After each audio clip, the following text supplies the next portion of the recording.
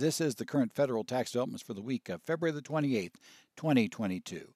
Current federal tax developments are brought to you by Kaplan Financial Education and by your state society of CPAs.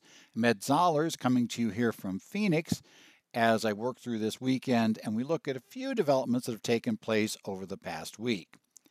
Probably the largest one that took place was that the IRS released proposed regulations on required minimum distributions following the Secure Act. So we'll take a look at what changed, and we got a couple of surprises out of the guidance. So we'll talk a little bit about what's there and what's happening. We haven't gotten rid of the whole K2, K3 situation yet. The AICPA and the state societies of CPAs jointly signed a letter to the IRS requesting that the entire process be kicked back 1 year. We'll see if we get any response to that, and the practical issue of by the time we get a response, will it matter if you're going to be filing your returns timely? We'll have to see about that, but the issue's still out there as to where we're going on this. And finally, we'll look at a case of a taxpayer who tried to argue that because they made an innocent data entry error on their tax software, that they should be waived or should be able to qualify for a reasonable cause excuse out of the substantial understatement penalty. The only problem was, while no question the data entry error was almost certainly inadvertent, it did cause their home mortgage interest to be off by a factor of 100. And it wasn't like it reduced it by 100 times. It went off the other direction, factor of 100. So we'll discuss how that worked, and more importantly, why the taxpayer was found to be liable and why that doesn't qualify as reasonable cause. A reasoning that's important not just for taxpayers who are, quote, doing their own return, unquote, trying to prove that every person is a tax person, to quote a certain tax software company. I think we did prove these two probably weren't tax people. But also it affects, for you as a paid preparer, issues that you run into because you need to understand what's considered reasonable cause and also what the client's responsibilities are from the IRS's viewpoint, which we have to remember may not be what the viewpoint is of a state or local court, and especially a jury, if the taxpayer attempts to recover the penalties from the preparer. In this case, well, the preparer was them, so we'll see how that goes and if they try to go for anybody else to pay for it. But let's go ahead and let's talk about first our development of the proposed Secure Act required minimum distribution regulations were issued. And this is Regs Project 105954-20. It made the Federal Register in Volume 87, Number 37 issued on February 24th, 2022. Now, these proposed regulations are interesting because they have an effective date comment that make you think they were planning to get them out last year, because it says that you had to follow, you could follow these rules for 2021 calendar year distributions. They would be considered a safe harbor. Well, that's great, except we're sitting in February of 2022. Kind of hard to follow them for a 21 distribution at this point. So they had to have, though, a proposed effective date that would have them take effect for this year. That's also important to note. Whether that actually happens is open because they are, as they are stated, proposed regulations. And certainly there are pieces in here that I think have a reasonable chance of changing before we get final regulations. So just be aware, though, we have them. This looked primarily at the changes made by the Secure Act. And the Secure Act made a lot of changes in the area of required minimum distributions. You may recall it killed the stretch IRA. You may recall that it pushed your required beginning date back to age 72 from age 70 and a half. It did a number of other things, but that's not what they're working with here. They're working with these required minimum distribution issues and inherited IRAs. And it starts out a quick way, and I took a lot of this, to be honest. I followed this summary because it's tax season. There's only so many hours in the day. And so I actually owe a bit of gratitude, shall we say, to a Twitter thread that Jeff Levine posted this week that walked through a lot of the key areas. And we're going to kind of follow in outline form the issues that he talked about or that he brought up in the order he brought them up and kind of look at what each thing means, because I think they are somewhat interesting. I do have the link to his Twitter thread. that is in the materials you can download on the website. If you want to grab that on the Current Federal Tax Development's website, we have it there. Also, the Current Federal Tax Development's article on this issue also has a link to that Twitter thread. And Jeff does cover some topics in that thread that we're not going to cover today. I'm concentrating today mainly on the RMD issues, a couple of key ones that Jeff covers that I'm not spending a lot of time in. There's some interesting things that get a bit in the weeds on things that can be done now with trusts as beneficiaries. There's more flexibility added there. There are various other little things that get in there that have an impact. We'll talk about those later. Now, for the question of inherited IRAs, we had the whole stretch IRA issue and what happened. Well, the first thing to remember is that beneficiaries of an IRA account tend to be gapped, or they previously were, in two categories. You had what were called designated beneficiaries. Designated beneficiaries are generally individuals and trusts that were set up to be conduit trusts we could look through in order to find a person with an age that we could use for the designated beneficiary rules, because obviously when we get to September 30 of the year following the year of the death of the participant or the IRA account holder, we are able to then set the required minimum distributions at that point for the inherited IRA by the individual who was the oldest individual at that date. And if you had certain things, that entities that simply don't have an age and don't have a life expectancy, like charities, decedent's estate, and most trusts that aren't under these special, that weren't written to these special rules to be conduit trusts, you're going to have no real life expectancy. The rules for non-designated beneficiaries, that is for those charities, estates, and most trusts, those didn't really change under the Secure Act. As we had before, if the IRA account holder or employee dies prior to reaching their required beginning date, which is now going to be the year when they turn age 72, the distribution has to come out. All funds must leave the account within 5 years after the date of, 5 years of the year following.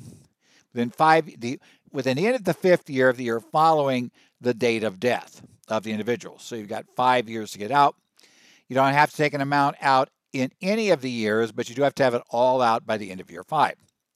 If the person already begun taking their required minimum distributions, then the basic rule was you had to take it out at least as rapidly as the decedent was taken out, which generally meant that you could use the life expectancy of the decedent. So whatever was remaining there. I realize it's weird to have life expectancy of a decedent. The person has died. It seems like that would be 0.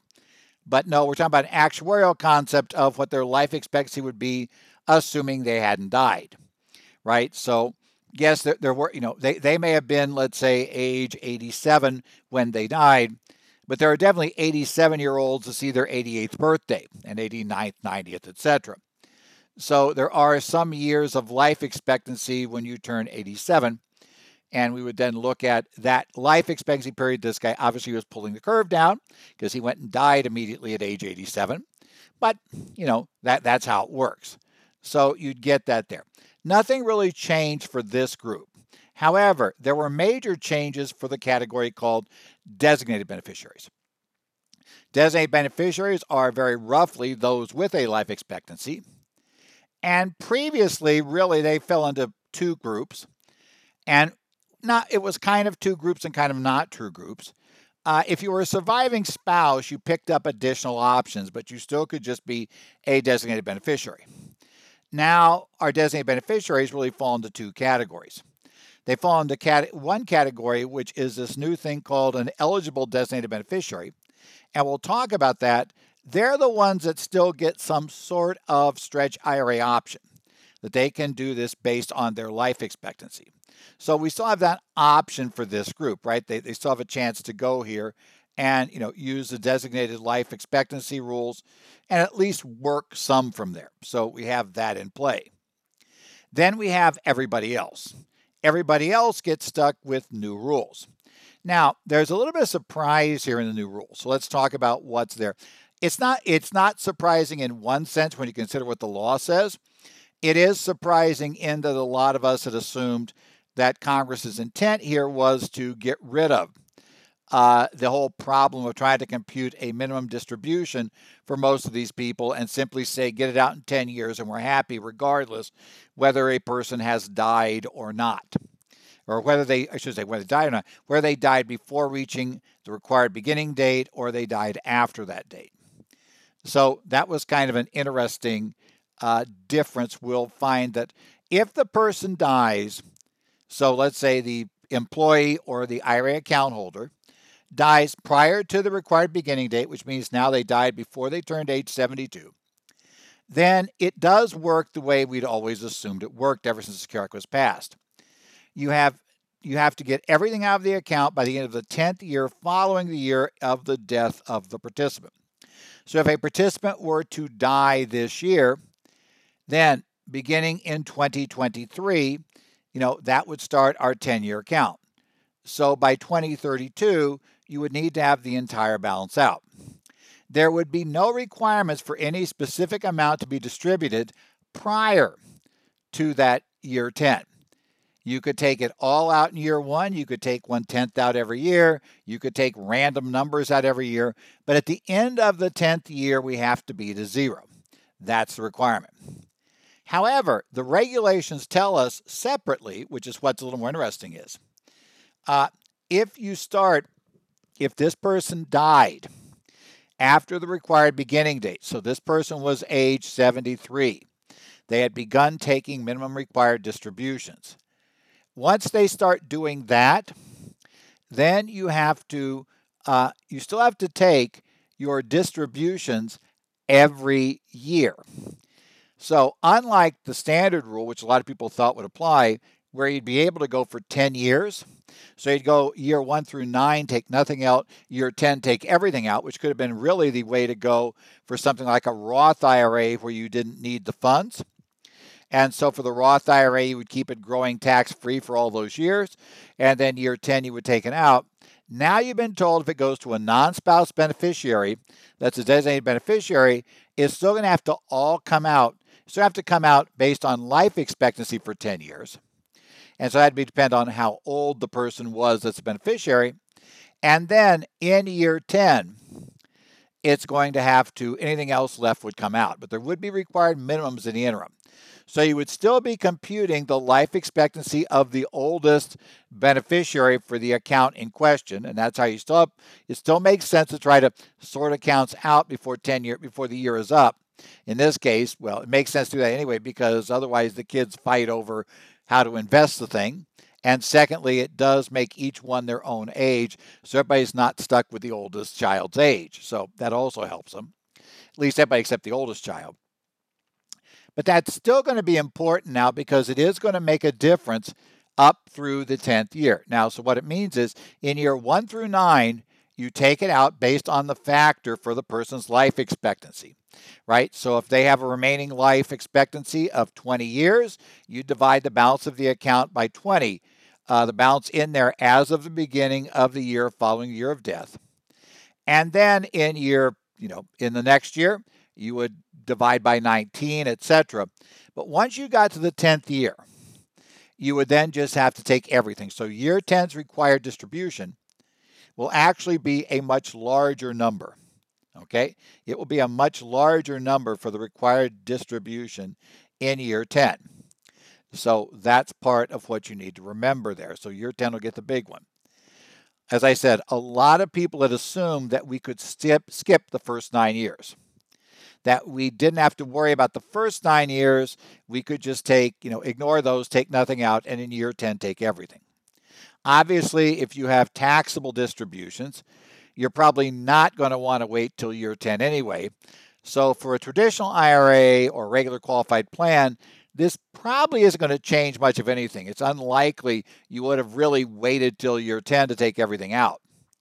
Roth IRAs, that's where it makes a bit of difference because there was no reason to take things out if you weren't going to spend the money prior to year 10. Now suddenly we have to start taking those things out. Okay. The eligible designated beneficiary rules, these got a little more interesting because they started giving us the definitions. Now, if you don't remember what eligible designated beneficiaries were, They were the minor child of the decedent, individuals that are disabled, any individual who's chronically ill. That beneficiary, a beneficiary that is not more than 10 years younger than the deceased individual, right? So that would be issued there. And surviving spouses. That's the category. Now, we really didn't get much of a definition of a surviving spouse because you're either married or you're not, is the way that Jeff phrased it. And so basically, yeah, we're not concerned about who a spouse is. We have that pretty much taken care of, who a spouse is at the day of death. That's not an issue for us.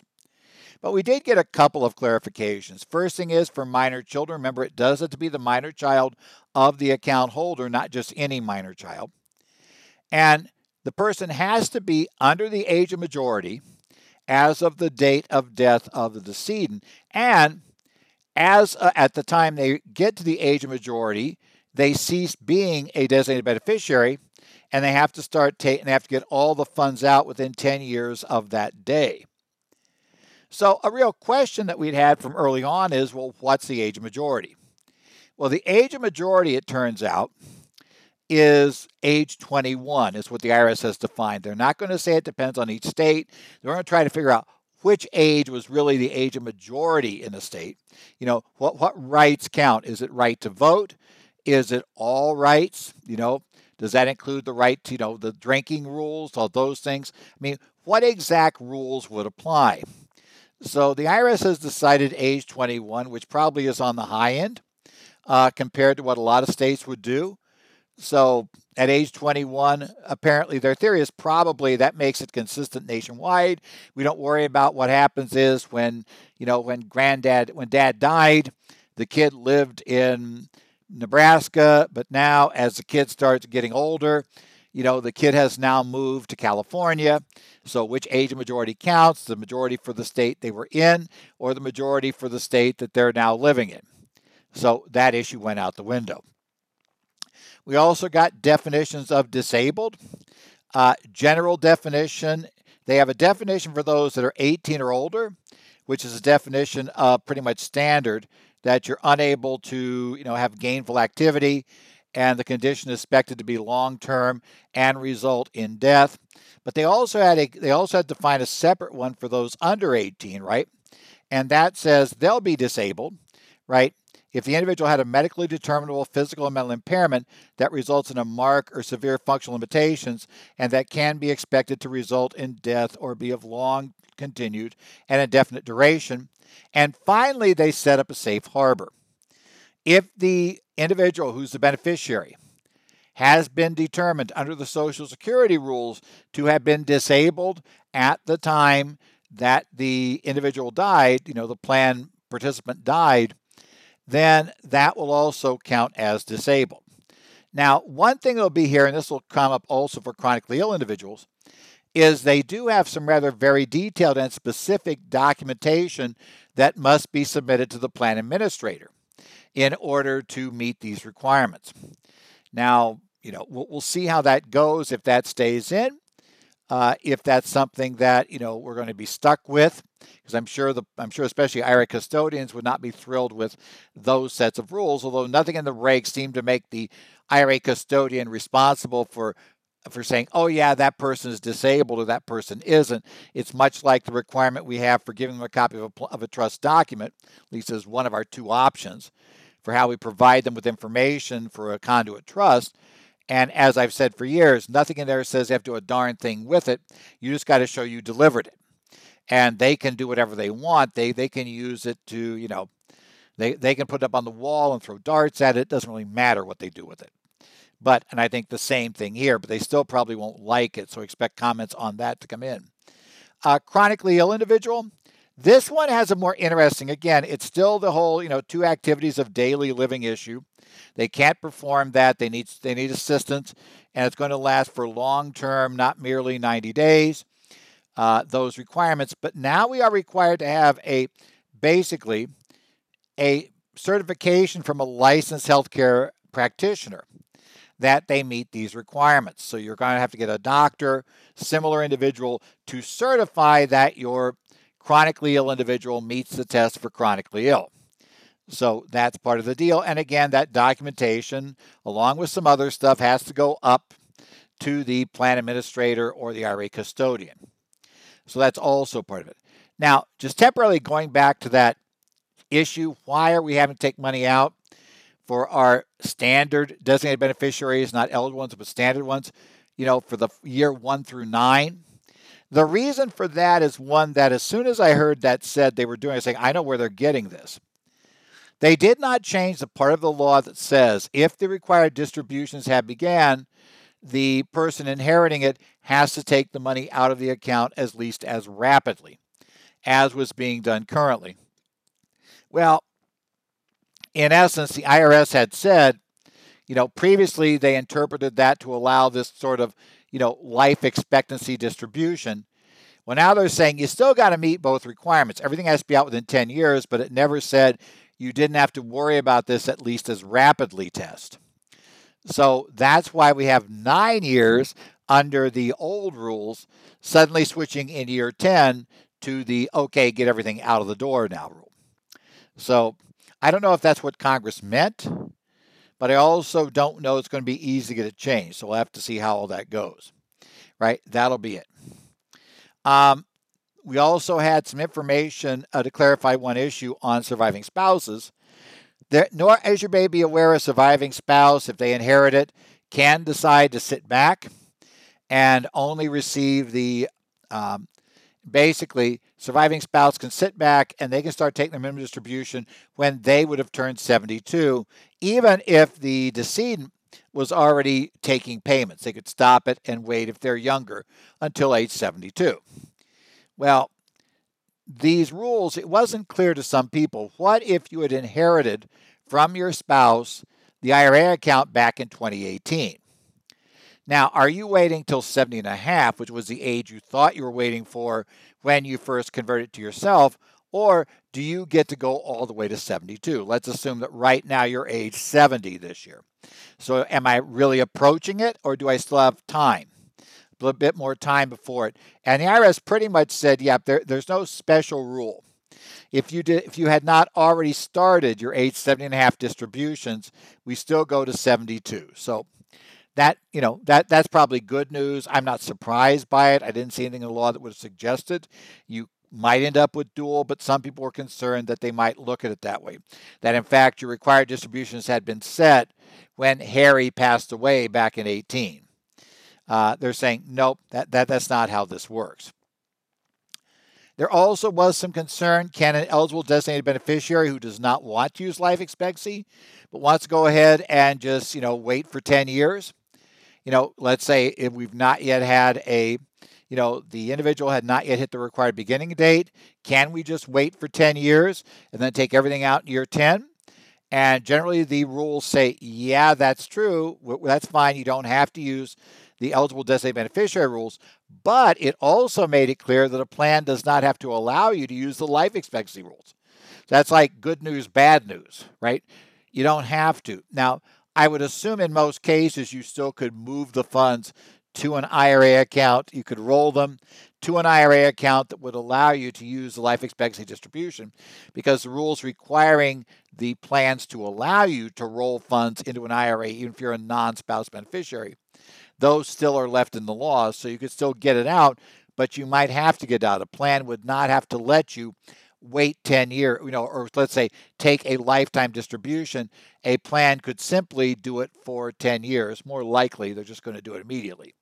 But that's a whole nother issue. But it was interesting that it's written that way. Theoretically, an IRA account could have the same rule in it, and then you just have to move it. I think most probably won't, because they don't want to encourage you to take the money out if they don't have to. And as I said, there were a couple of other issues here. There are a lot of discussions and some neat new options made available for conduit trusts. Now, the conduit trust doesn't work as well as it used to, for the simple reason that obviously it's only going to allow you to get out there to 10 years. Now, for an eligible designated beneficiary, it could still work, but as should be clear, most eligible designated beneficiaries aren't really expected to have a huge long life expectancy to begin with. So the odds are it's not going to work well for the whole concept of it's going to be, these sort of long-term IRAs, we stretch out the IRA balances. Stretch IRA is going to be a very limited stretch because that category of eligible designated beneficiaries generally don't have that long life expectancy except the minor kid, and we cut that person off at age of majority and then set them over to 10 years.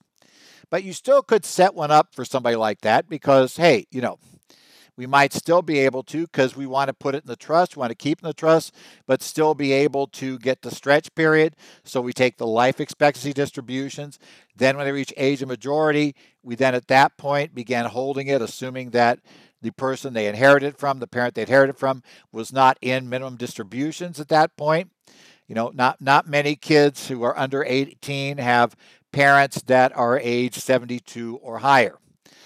So generally we won't see RMDs being, people who had already hit required beginning date, so they'd be able to hold it then for the full 10 years afterwards and then take the distribution. So the trust could have all kinds of rules there. There are other special rules. There's some ability to ignore certain beneficiaries that could be very helpful. So, yeah, there's lots of things there that they made clear. There's also rules in there about what happens when a beneficiary dies and what the time frame is for having to get that out. So the person who inherited the IRA, that beneficiary, dies before all the funds have to come out. There are discussions there is about the rules that are triggered in that situation. So all of that's discussed more in Jeff's thread, and you could read his thread. It's very good on that. As I will tell you in the article, it's tax season. I wanted to hit the highlights, and I just figured that when I got to the trust, it was like, well, this is all interesting, but this is a super deep dive, and I don't really have time to write up the super deep dive. And to be totally honest, since these are proposed regs, there's a very good chance a bunch of this is changing anyway, so I have to rewrite everything at the final regs in the event. But you might want to take a look at this, certainly after tax season, and when you're thinking about the 2022 required minimum distributions, you may want to consider this because there's a reasonable chance that the various parts in here, any particular part in these rules has a reasonable chance of being put in place and very well before the end of this year. Now, I'm not sure if the service will continue with the 22 year being the year that this counts, but just like last year, when apparently they want to get this out in 21, I suspect the idea would be, well, for 22 you don't have to use these rules, but you got to still use a reasonable interpretation of Secure Act if you use these rules, that's your safe harbor, that it's reasonable. So I suspect we will be computing under these rules if for no other reason than we know that this is at least quasi-blessed by the IRS, and it'd be very difficult for them to argue that this is not reasonable. We'll just go from there. Okay, more K2, K3 stuff because, hey, we can't spend a week without talking about that these days. The AICPA and all of the state CPA societies, along with the District of Columbia Society, as I recall, all of them are in here, signed a letter entitled Concerns Regarding Schedules K2 and K3 Reporting.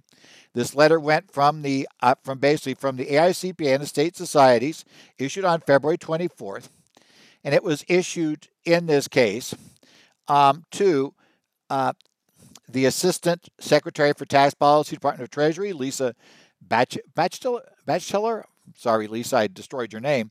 And IRS Commissioner Charles Reddick discussing these issues. And the letter begins with the standard kind of, well, okay, we're going to acknowledge something here to say you're not totally off, you're not total idiots. I guess that's the way you kind of phrase it. Acknowledging that, yes, there was a purpose in standardizing this reporting. And to be honest, the foreign reporting on trust on K1s was kind of weird. We've all seen those attachments. If you had any sort of client, if you had a client who's ever invested in a partnership that has a number of investments in foreign operations, you can discover that there is no consistency whatsoever in those attachments you got. You just had to dig through every one of them and try to figure out what they were talking about. So the idea was with K2, K3 reporting that we would make a lot of this more consistent for a whole lot of the issues that such partnerships would report.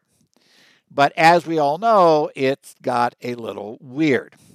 There were a number of, as the AICPA letter points out, huge implementation issues. Obviously, we've had the back and forth on the instructions, but we also had the IRS admitting in December that they were not going to be ready to accept any of this through the standard e-file systems, the MEF XML system. And while they had this kind of short-term patch of allowing you to attach PDFs, We also know that doesn't scale well. We know that there are real problems. We know that at least one major tax software vendor says flat out that if you have more than 50 partners, we can't do this. We know the IRS has told us already that if you are going to wait for the other standard filing system, you're going to have to wait till March 20th for partnerships. Okay, that's 5 days after the due date. Well, sitting here today, I can probably live with that. I might like to be able to file it tomorrow. But I also know that, okay, it won't be a disaster. But for S corporations, that put us in basically middle of June was the expected date.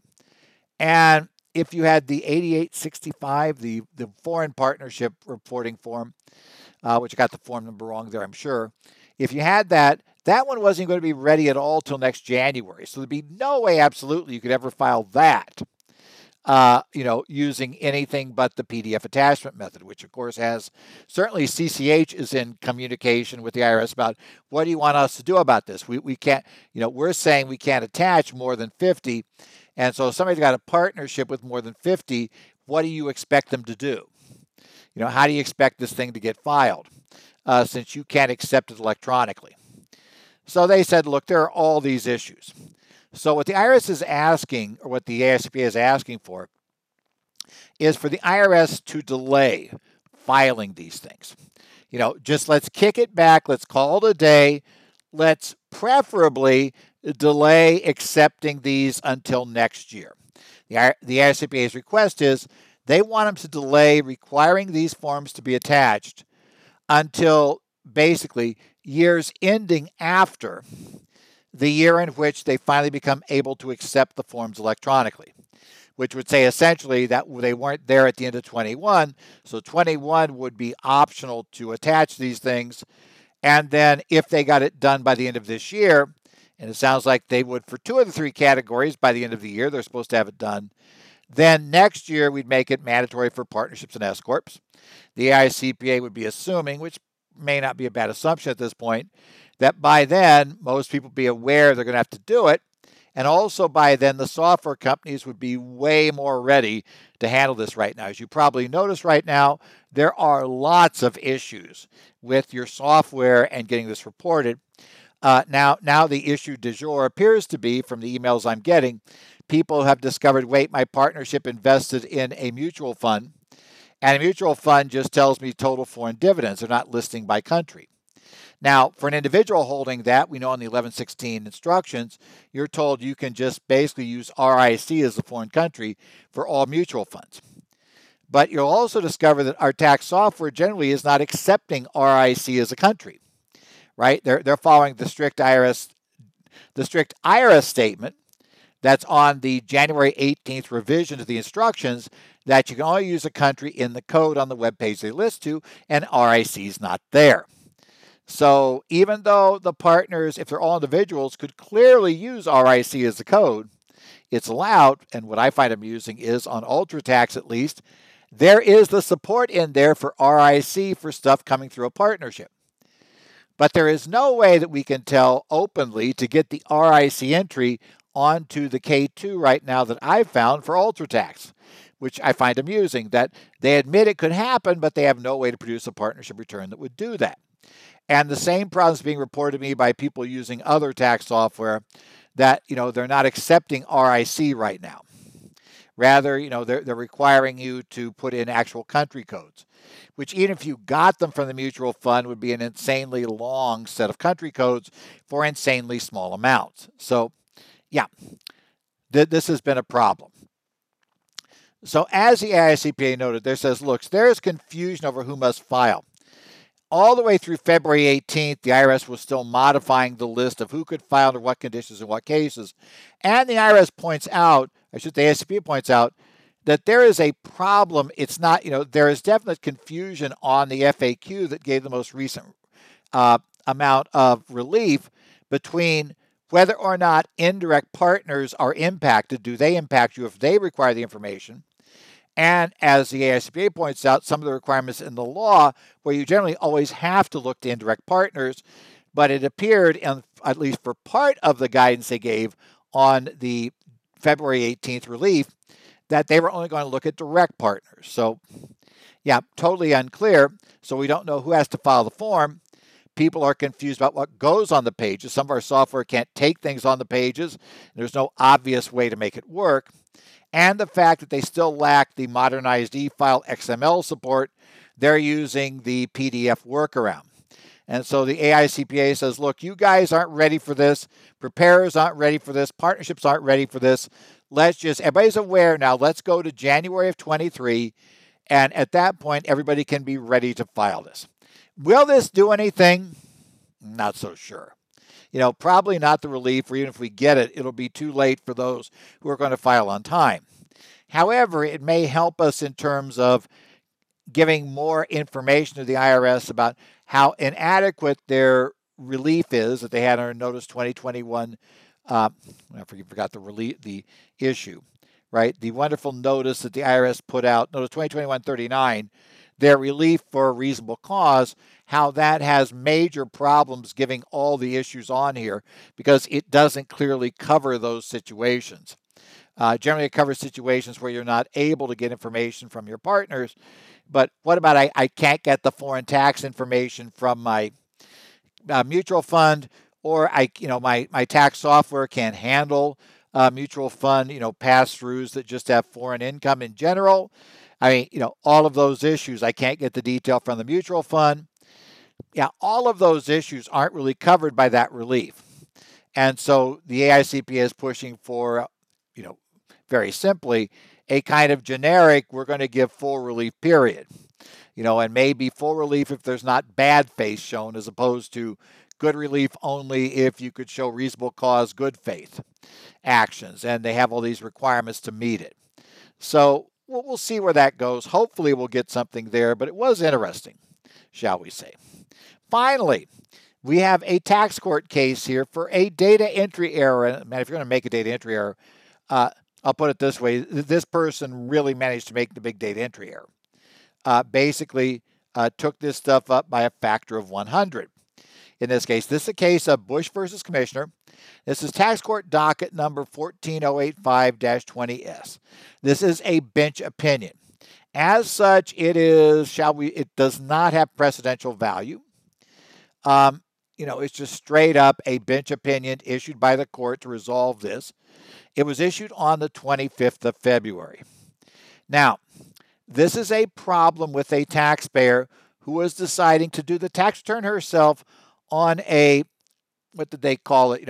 A popular set of software. We're not told for sure, but of course, we're thinking this would mean probably TurboTax, maybe H&R Block or TaxAct. I think those are the major ones out there. They used one of those programs, and the issue became the taxpayer was trying to enter their home mortgage interest. Now, their home mortgage interest for the year on the Form 1098 was $21,201.25 in 2017. Unfortunately, they didn't realize that their tax software did not take the pennies. Now, I'm not sure what the issue became, whether the software either ignored the decimal point or just didn't allow it to, be there, or they just fouled up typing it in. But in any event, instead of $21,201.25 of mortgage interest, she claimed on the return $2,120,125 of mortgage interest. Slightly more than she had, and slightly more than her total income. She makes this entry. Now, the tax return created by this would go for a full refund of all withholding because these guys had no taxable income, right? It was all gone. So, therein lies your problem. Now, she was saying the IRS, of course, noticed the problem. They had a 1098 that was not over $2 million of home mortgage interest. It would also be interesting how that would have fit under the caps, too. But, okay, even the $1 million cap, that would have been one heck of an interest rate. I would say that it would suggest you were borrowing from loan sharks to do that. And even so, that's a lot of interest to have paid. So in any event, the IRS catches this. They then go back and assess the real tax. It was more than $5,000 of tax.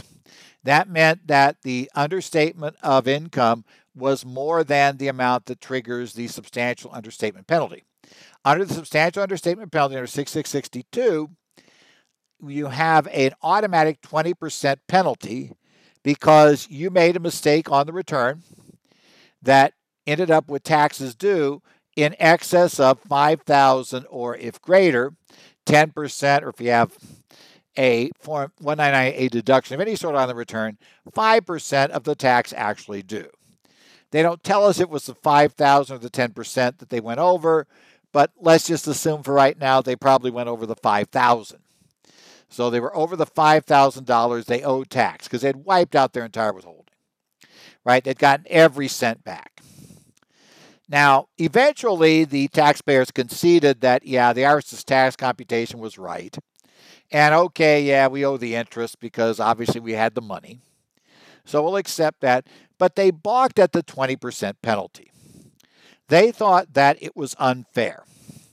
Now, the taxpayers said that they should not be able to, they shouldn't be hit with the penalty. It was due to return preparation software feature or limitation that resulted in an unnoticed error made by Mrs. Bush after the amount of mortgage interest entered the program, right? So because that was what caused the entire understatement, they said none of the penalty should apply to any of the tax. And so we should just be able to, we'll pay the tax due, we'll pay the interest, we won't pay any penalty. The IRS said, no. This is a nature of an error that, no, the penalty applies. And the tax court agreed. The tax court made it very straightforward. They said, look, yes, there are cases. If you inadvertently made an entry error, you swapped digits or something, that is an error, and it's conceivable that error could lead to a situation, where there'd be reasonable cause to throw out a penalty. But they said in this case, that doesn't seem reasonable. Given your return, the nature of the mistake should have been large enough that if you had done any review of the return of any sort, you would have immediately noticed that this thing just didn't make sense. Especially as you looked at Schedule A, which, as the court points out, has the interest offset. So it's clear where it's over there and it's mortgage interest. It's not like following a bunch of odd lines on the form. It's standing out there by itself in the interest category. It's really the only interest thing you've got over there. And it would have been immediately clear to them, or should have been, as the court said, it sticks out like the proverbial sore thumb, that was way more interest than you had paid. So had you reviewed the return, you would have noticed this. And the catch is, merely making the mistake didn't mean that was the end of your work you had to do to file a proper return. Every taxpayer has an obligation to review the final product. And because again, our obligation for reasonable cause generally is we took actions for reasonable cause and good faith that we did what you'd expect a reasonable person to have done who was attempting to get the right amount of tax computed. What would they have done to help make sure they'd gotten the proper computation? And one of the things you would do is review the return before you finally signed it, because you would take care to see, does this make sense? You'd always think, yes, you might have made a data entry error and maybe I'll notice it. What's up there? What's going on? Well, turns out one of the two even admitted that they really hadn't looked at the return at all before submitted. They just entered the data and said go. Apparently the other one didn't admit to that, but the other one also didn't say that they'd actually looked it over. I don't know which one of the two admitted they hadn't looked at anything, which one of the two just wouldn't admit they hadn't, but never really said whether that person had or had not looked at anything. But clearly, had either one of them looked at the return, it should have been obvious this was wildly different than in the past, and that they were getting all their money back, and that was not normal. That would be one thing should clue you in. And number two, that there was a huge number there for itemized deductions, and on Schedule A, there was an insanely large number there for mortgage interest. And all of that should have been noticed. The taxpayers didn't notice it. He said, well, that's just simply being reckless and negligent, and for that, you're still going to be penalized. Now, I should point out, we have seen this same position pushed by the courts when there was a preparer error, right, that the taxpayer should have noticed that. But at least in that scenario, the taxpayer probably has recourse against the preparer. Because if it's that blatant, if an error of this sort was made by a preparer, in theory, the preparer should have noticed the error, right? It's that blatant. Anybody looking at the return should have noticed the error.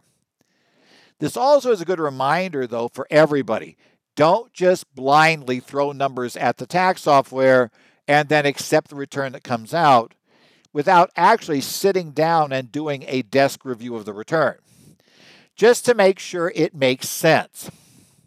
Right? You might not catch everything. Yes, you could transpose numbers and be off by $90, maybe even $900, depending upon, how big the return is and how big the numbers are and where the problem is.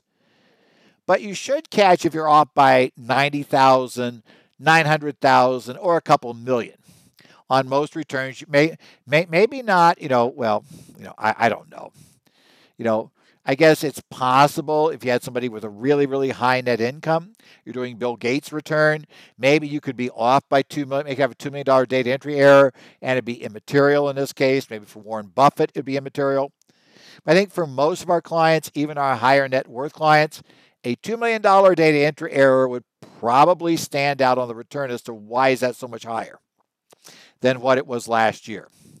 Why is that? Especially home mortgage interest. I mean, again, with the limitations on home mortgage interest, how in the world could you have a mortgage that would be deductible with $2+ million of interest? That just seems like that couldn't happen. That's not realistic. So keep that in mind. You can't just follow it.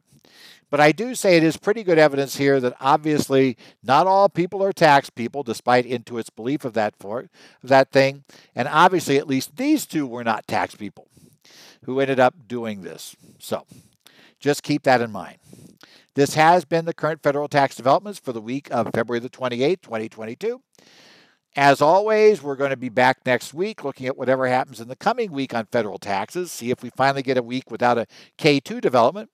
Maybe we'll get the relief. Then we'll talk about the relief next week. Who knows what the IRS might do, but it'd be nice to get on a different topic. I'd say at this point, I think we've kind of beat this to death. We'll also be monitoring, or I'll be monitoring, the Connect sites for Arizona, New Jersey, Illinois, Washington, and Minnesota, and also checking in on the discussion group on Idaho's website.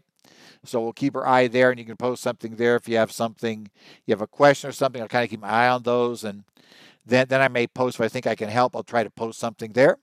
Otherwise, again, we'll be back next week. We'll talk to you guys about whatever may be happening in federal taxes next week, because something's always going on.